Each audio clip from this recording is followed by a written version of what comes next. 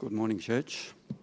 My name is Greg, and I'm doing the second Bible reading for you today from Luke chapter 5, verses 1 to 16, the calling of the first disciples.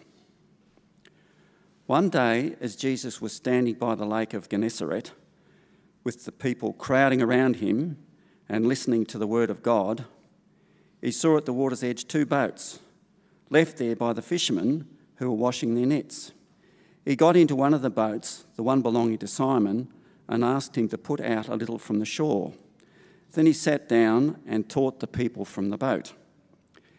When he had finished speaking, he said to Simon, "Put out into deep water and let down the nets for a catch."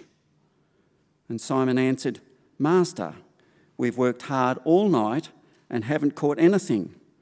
But because you say so, I will let down the nets." When they had done so, they caught such a large number of fish that their nets began to break.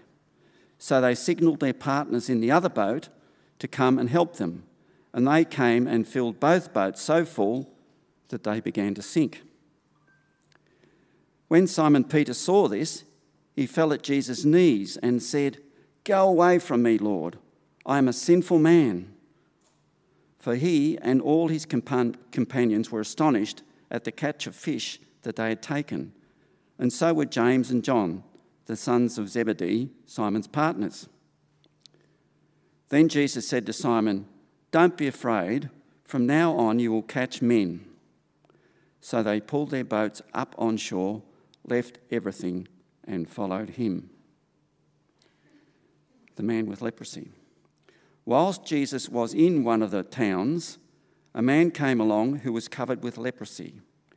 When he saw Jesus, he fell with his face to the ground and begged him, "Lord, if you are willing, you can make me clean." Jesus reached out his hand and touched the man. "I am willing," he said, "be clean." And immediately the leprosy left him. Then Jesus ordered him, "Don't tell anyone, but go, show yourself to the priest and offer the sacrifices that Moses commanded for your cleansing, as a testimony to them."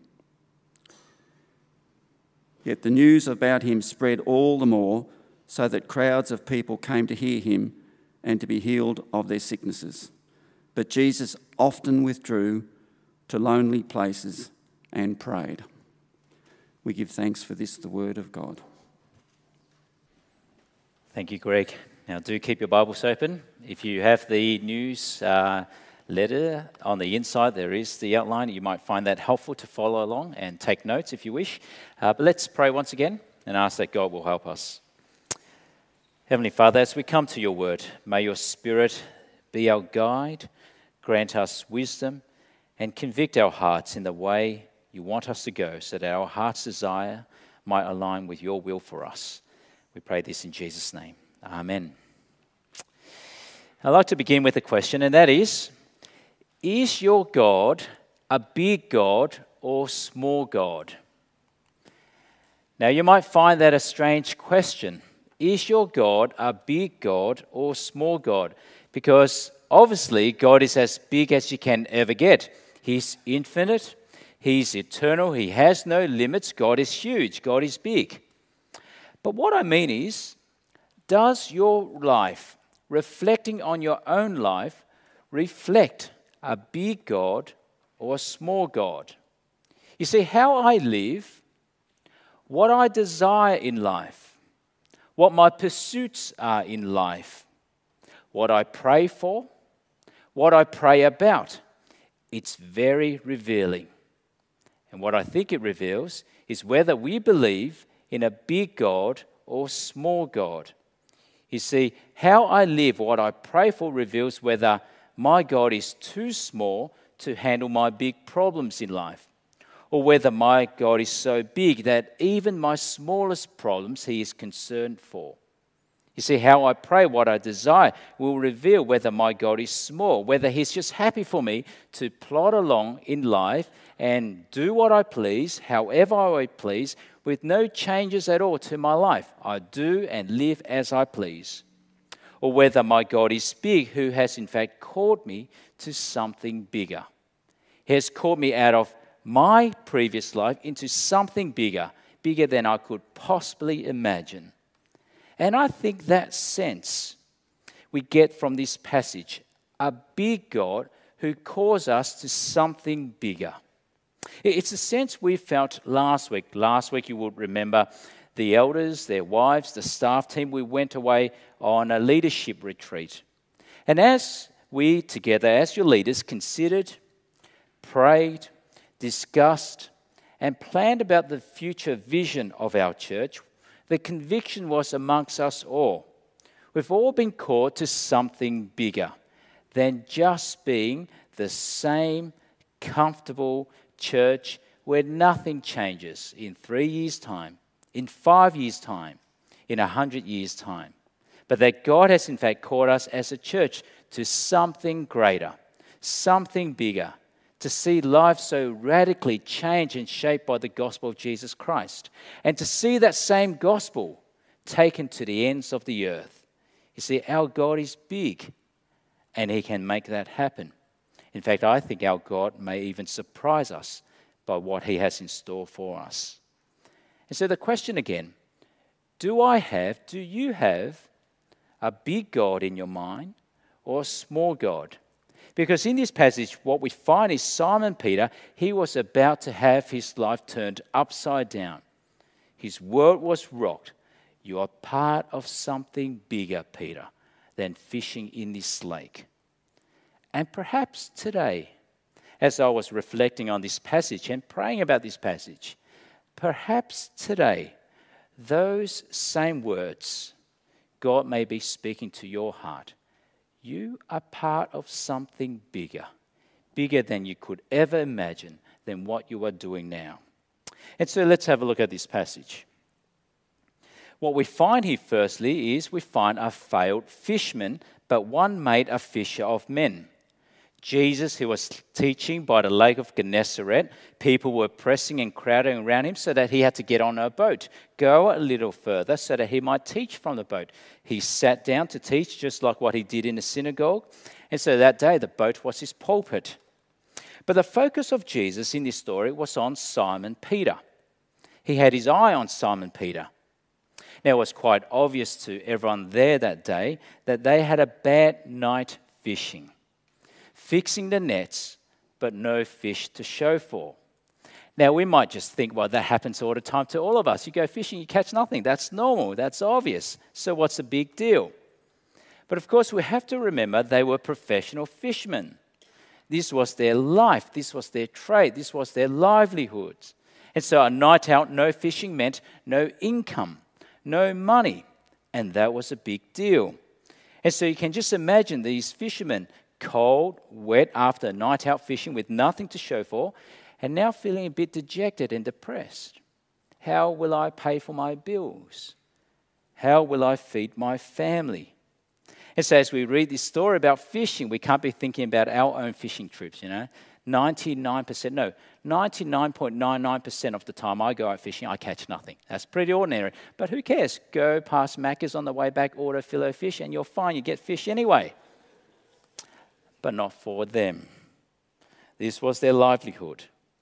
The whole life's purpose was to catch fish. And so after teaching, Jesus now focuses on Simon Peter. And what did Jesus say? Verse 4. Put out into deep water and let down the nets for a catch. Now you can just imagine what was going on through Simon Peter's mind at this point.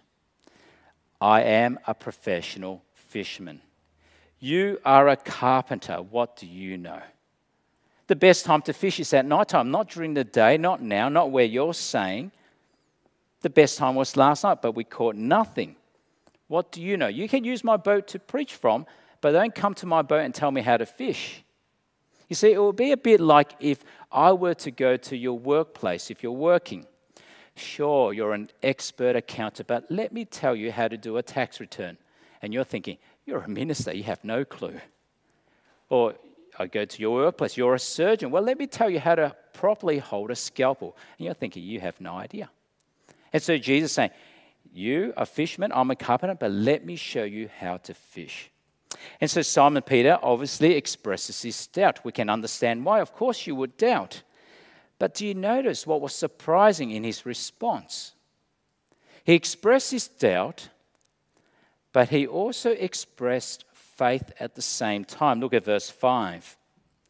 Master, we've worked hard all night and haven't caught anything.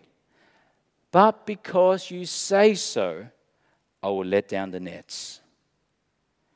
That there is what you call faith. You said so, and so I'll do so.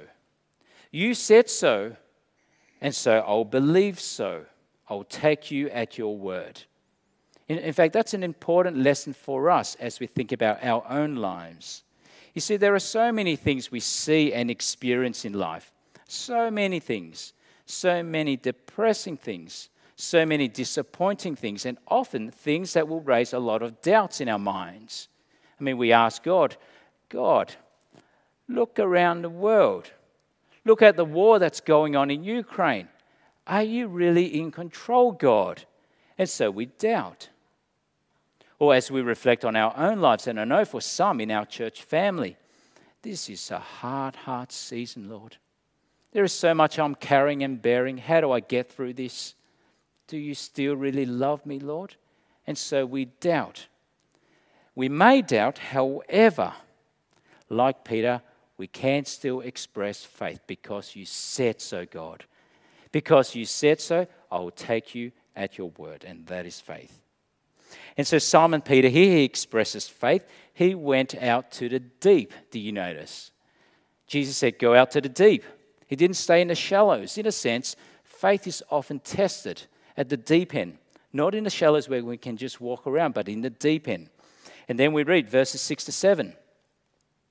When they had done so, they caught such a large number of fish that their nets began to break.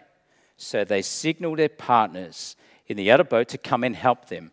And they came and filled both boats so full that they began to sink.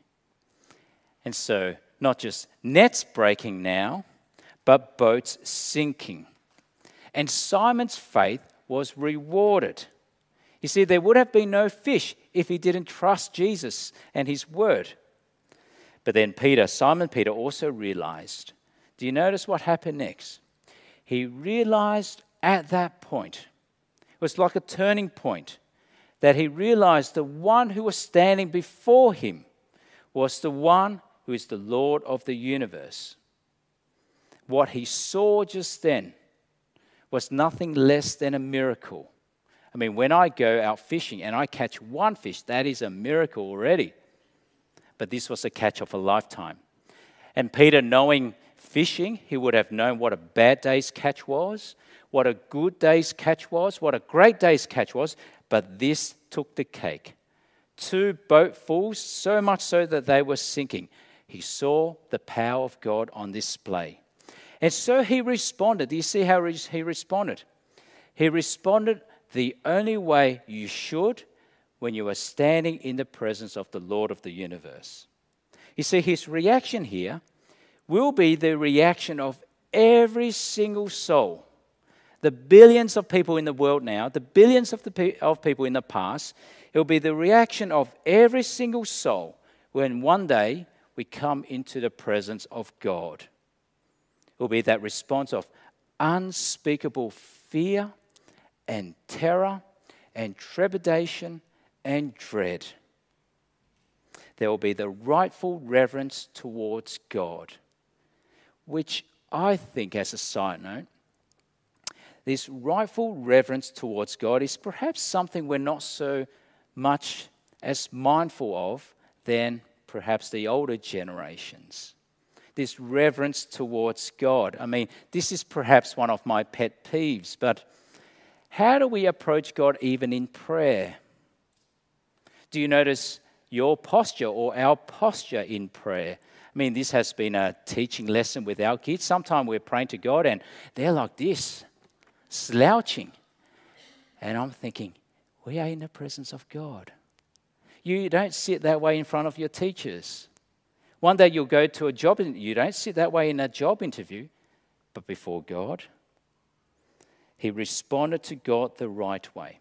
With fear and trepidation, he was filled with terror. A bit like Isaiah in that first reading. Remember when Isaiah came into the presence of God at the temple and he laid his eyes upon the glory of God, what did he do? He fell down like a dead man. Remember that verse? He said, "Woe to me, I am ruined, for I am a man of unclean lips, and I live among a people of unclean lips, and my eyes have seen the King, the Lord Almighty." You see, God is so holy, so blazingly holy, that to come into the presence of God, you are exposed. You are naked. You are ashamed. You see, when we come to know the blazing holiness of God, we come to see the filth of our sinfulness. Holy and the unholy cannot be in the same place. And that's why Simon Peter reacted the way he did. You see verse 8. When Simon Peter saw this, he fell at Jesus' knees and said, "Go away from me, Lord. I am a sinful man." Peter was terrified and intimidated by the power and holiness of Jesus. And perhaps that's why, even today, as we reflect on talking about Jesus with our family and friends, perhaps it's why many people like to keep Jesus at a distance. Very happy to use Jesus as a swear word, very happy to talk about Jesus superficially, but to consider Jesus personally, to know him personally, to think deeply about who he is and what he taught, that is deeply terrifying. That is uncomfortable because holiness is scary. You see, the response towards Jesus is very similar to what John said in the Gospel of John. This is the verdict. Light has come into the world, but men love darkness instead of light because their deeds are evil. Everyone who does evil hates the light and will not come into the light for fear that his deeds will be exposed. To come to Jesus is to come to the light. And so Simon Peter was exposed. And so he said, "Go away from me, Lord, for I am a sinful man." Now, how did Jesus respond? They just went on a fishing trip. Did Jesus say, "Don't be silly, Peter. What are you doing on the ground? Get up. What are you saying?" Jesus did not say that. Why? Because his response was absolutely right when you are in the presence of the Almighty. And Jesus responded the same way with all the other angels in the Gospel of Luke so far, with the epiphanies. When the angels appeared to Zechariah, Mary, and the shepherds, they all said, "Do not be afraid." And so Jesus now says, "Do not be afraid." But he adds something else. Look at verse 10. "Don't be afraid. From now on, you will catch men." Now, it's worth us reflecting on that word catch for a moment. The word catch, the tense of it, is what you call a present participle, which means it's a verb that keeps on happening, keeps on going. It's ongoing work. You go on catching. And so, Peter, you will go on catching men and women until the day you die. You might get a big catch, but you don't stop. You keep on doing it. It is a present participle. You'll be part of something bigger than just this lake. And the word catch also has the nuance of capturing alive. To capture alive. A bit unlike fishing, in fact. In fishing, what do? The fish is alive, you catch it, and then you kill it, and you eat it. You cook it first, and then you eat it. Unless you want sashimi or whatever. But anyway, it dies. But he is capturing alive. And so Jesus is saying to Peter, spiritually speaking, you'll be going out and capturing spiritually dead men and women, but you'll be bringing life to them. You're going to be a fisher of men. You're going to be part of something bigger because you're drawing people into the kingdom of God. You're bringing people from this world into the next world. And then what happens next? Well, what happens next should surprise us. Because what did Simon Peter and the fishermen do? Verse 11. As simple as that, they left everything and followed him. Now, are you surprised by that? We should be. We should be shocked by it. This was the biggest catch ever. This was huge. And what did he do? Well, you would expect him to at least, let's just take some for the road, Jesus. Just hold on. Like, you go ahead, but I'll just fill out my bag first. Or he could have organized someone just to sell all the fish at the markets. Or if he was one of us living back then, Jesus, just hold on. Let's take a selfie first, Jesus. Stand next to me. Make sure you get the picture of the 2 boats full of fish, and let's post it on Instagram. Otherwise, it didn't happen. If we were there, we probably would have done that. You're laughing because that's true, right? But no, they left everything. Their biggest catch, their whole life's purpose, they got it. But they left it and followed Jesus as a disciple. They were called to something bigger. And so here, in this first part of this passage, a failed fisherman made a fisher of men. And then next we get this story about a leper. I'll spend a shorter time on this. From failed fisherman to now the living dead. Now you're wondering, what's the connection between Peter's story and the leper's story? And if you're thinking that, you're not alone. You see, there's a connection. I think there is a connection. As soon as Peter was called out from his career, from his profession, from his job to go and catch men, we're now meant to be asking, well, what type of men? What type of people is he to catch? Well, this type. This type of people. You're going to go from fishing to catching men and women, and it's not going to be glamorous work. It's to reach the outcast, the unwanted, the living dead, the leper. And if you could think of the worst type of life you could be living in the ancient world, it was the life of a leper, which was no life at all. I mean, physically, but also spiritually, banished from the people of God. You're on the outside. Their condition, obviously, itching, hurting, eating away at their skin. Your life was pretty much lifelong quarantine. I know we know what quarantine means today. 7 days. Oh man, what am I going to eat? How am I going to exercise? This was lifelong quarantine. Lifelong. Cast out, living outside the city walls, living perhaps in a leper colony, not able to earn a living, and not because it was your fault. And when you went anywhere, you had to call out, unclean, unclean. Today, people might say, COVID, COVID, and everyone gets away.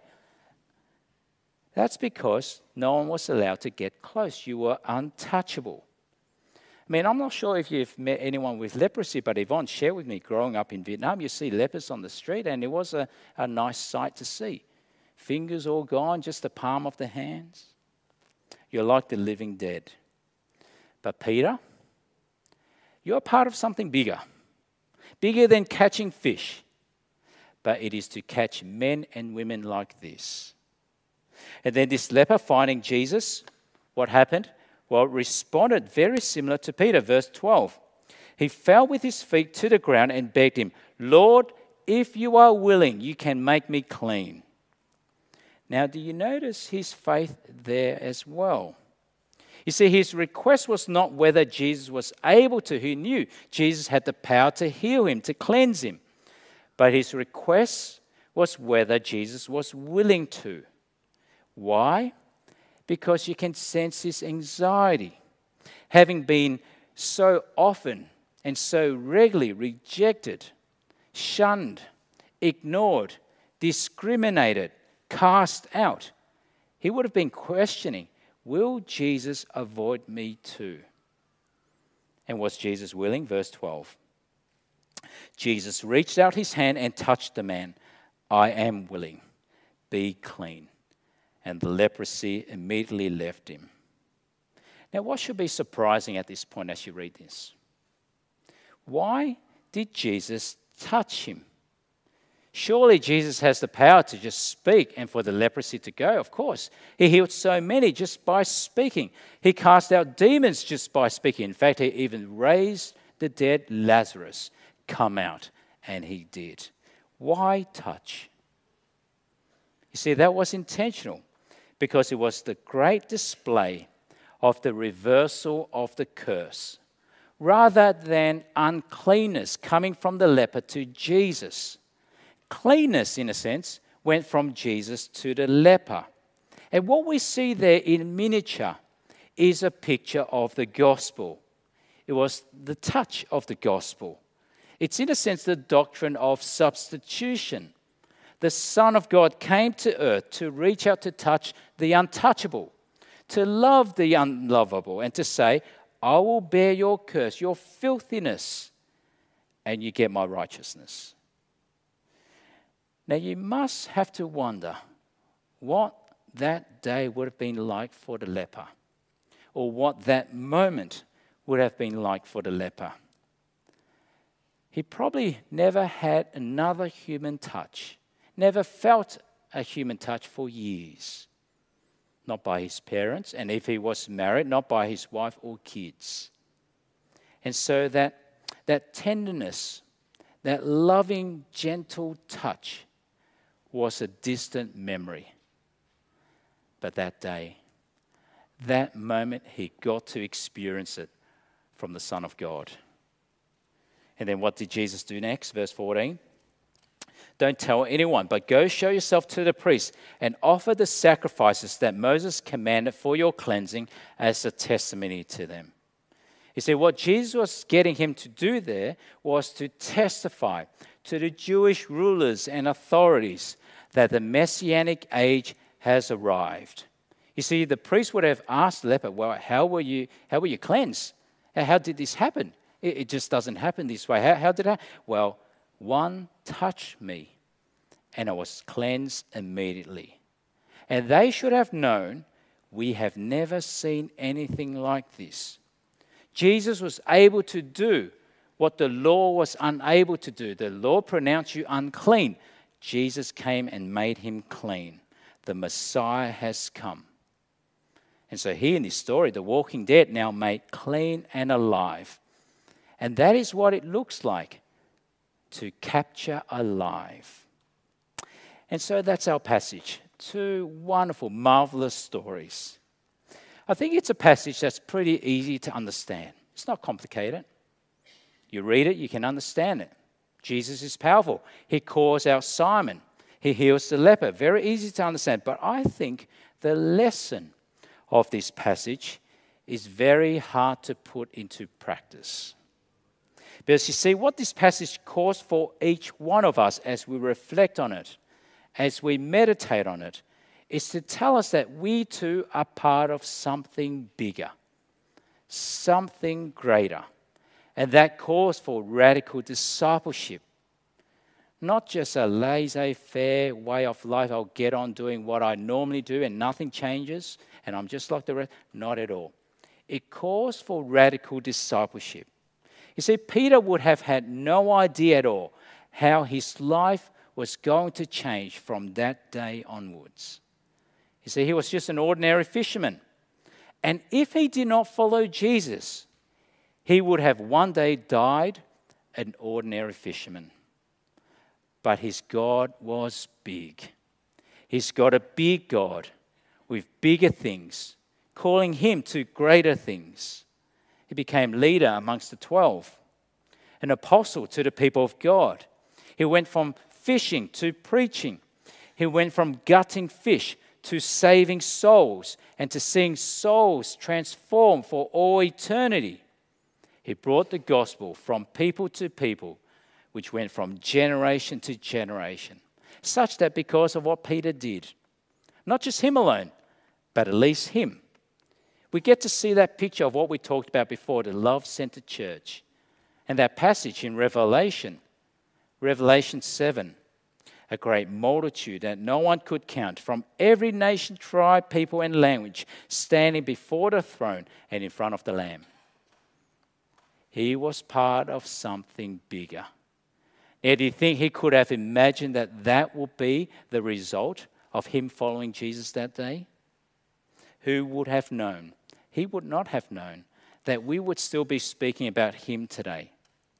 But he was part of something bigger because he had a big and great God. And the reality is that we have the same God. The same God who called Peter.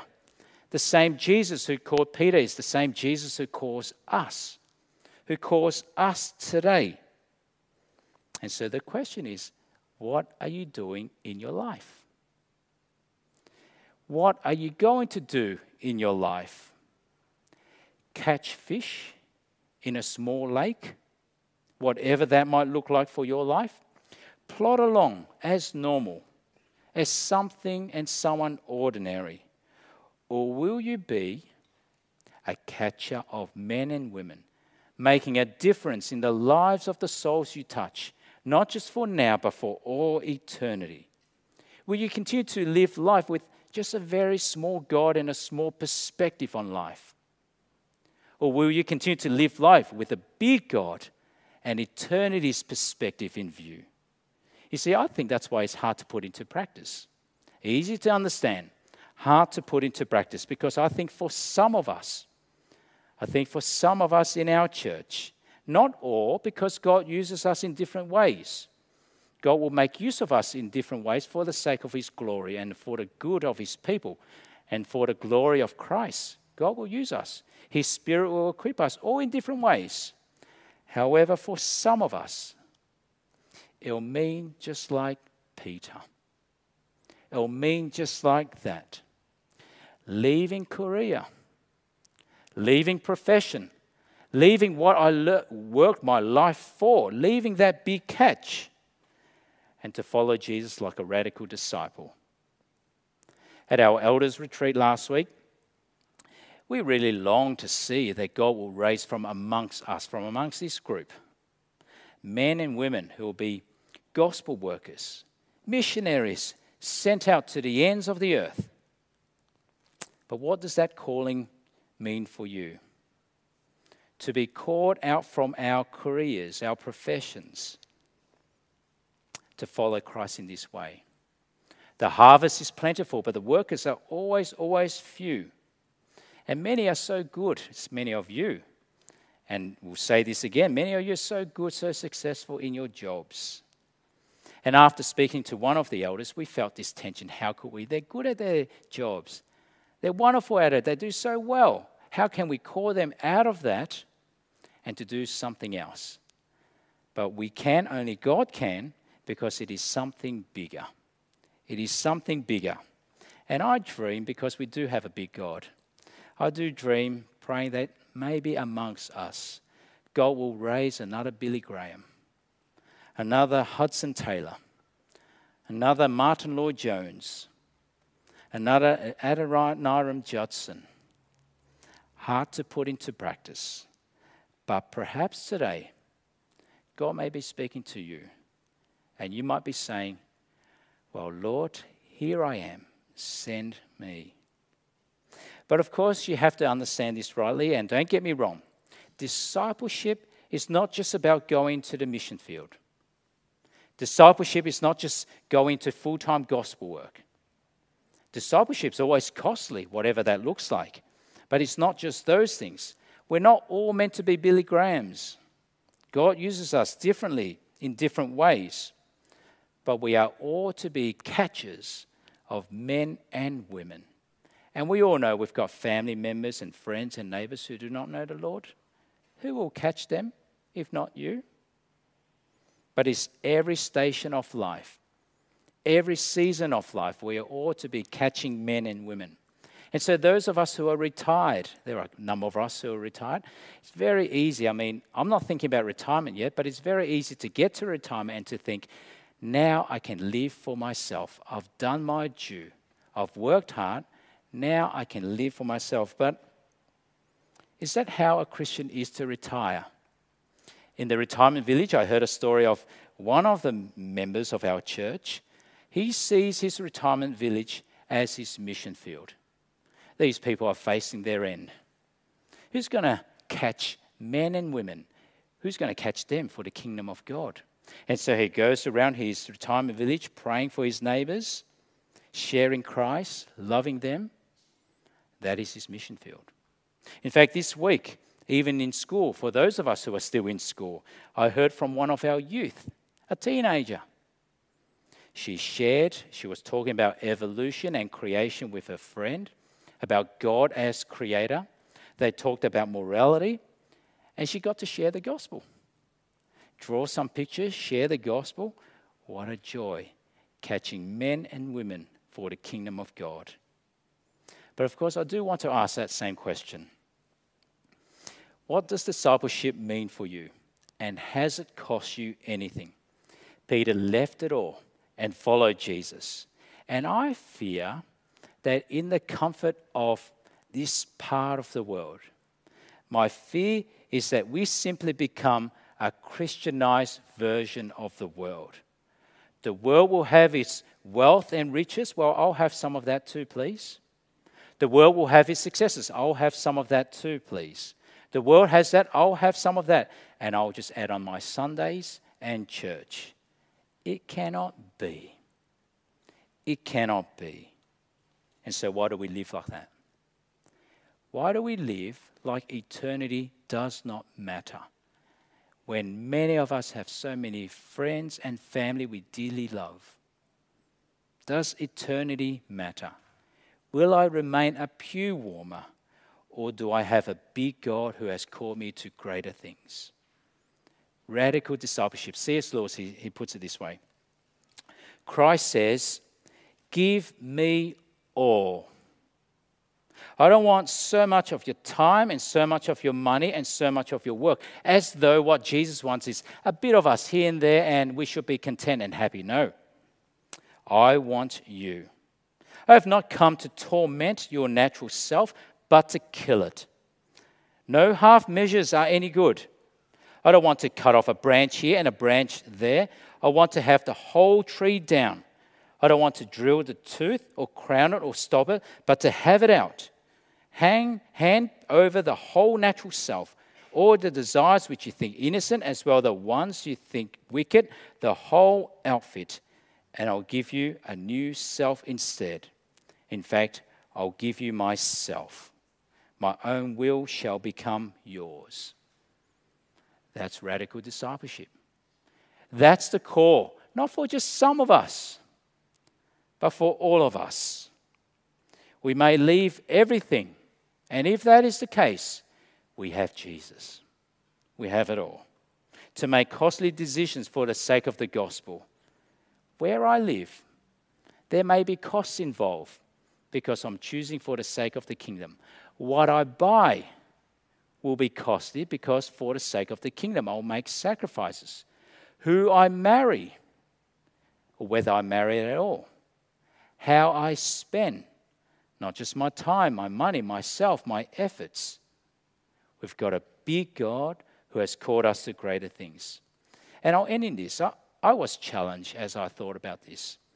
Because I think we're challenged where we hold most dear, what we hold most precious. Now, as a parent, what's most precious to me are my children. And of course, Yvonne is precious as well. They're all part of the package. But as a parent, and those of you who are parents, we want the best for our kids, don't we? Of course we do. But I've wondered this past week, do I want them to understand how big God is?